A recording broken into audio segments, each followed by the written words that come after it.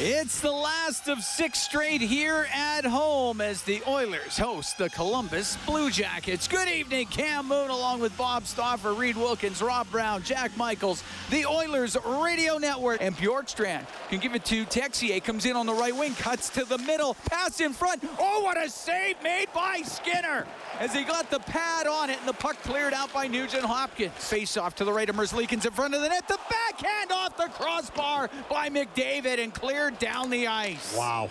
To Draisaitl, back to Barrie. The one-timer wide of the net. Jammed in, scores! Yes, a Puljujarvi at the side of the net. It's a power play goal. And the Oilers are up 1-0. To Nugent Hopkins on the left wing.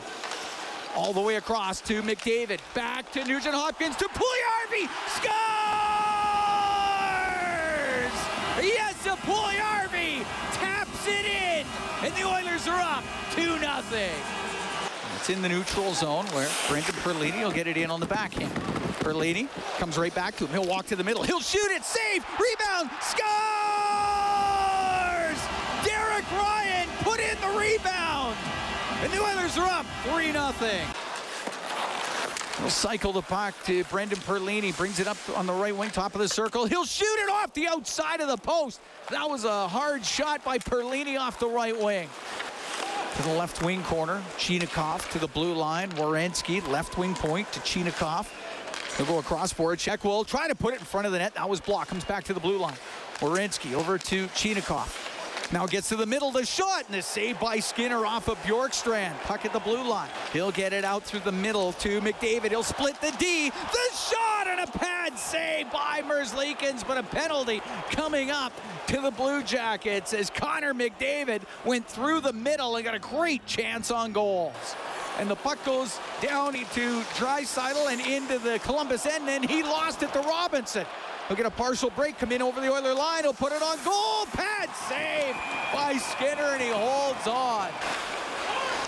Bringing it up and through the middle is Evan Bouchard. Gets in over the Columbus blue line. He'll pass it to Cassian. He'll shoot it. Merzlikins a save. Rebound. Perlini scores! Brendan Perlini gets the puck in the slot. Now it comes across to Domi. He'll walk to the middle. The shot saved by Skinner. And the rebound, he got it with a glove. And it's right on the doorstep. Now to Sillinger. Brings it into the Oiler end. To Nyquist on the right wing. Will shoot it. Oh, that was tipped and a pad save made by Skinner. Great stop. Oh, Sillinger got his stick on it, and then it gets chopped over the glass and out of play. 7 seconds to go in the second. Puck goes to the point. Werenski gets it across, shot from the point, save, rebound, scores. Nyquist got the rebound and popped it upstairs, and the Blue Jackets get on the board. They cut the Oiler lead to 4-1. Gets it back to Bean. Takes it to the left point. He'll shoot it off the post. Oh, swept away by Skinner before it could go in and lifted out by Cassian. Oh, that was close. And here is Fogle. The empty net scores. Warren Fogle gets the empty netter. And the Oilers extend that lead to 5-2.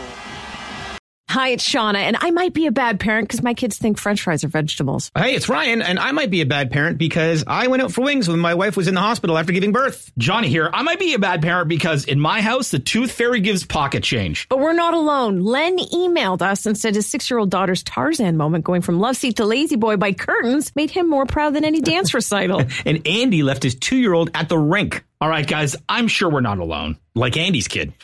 For stories and confessions like this, make sure you check out our podcast. It's called Bad Parents, and it's available wherever you get your podcasts. I left a glove at the rink.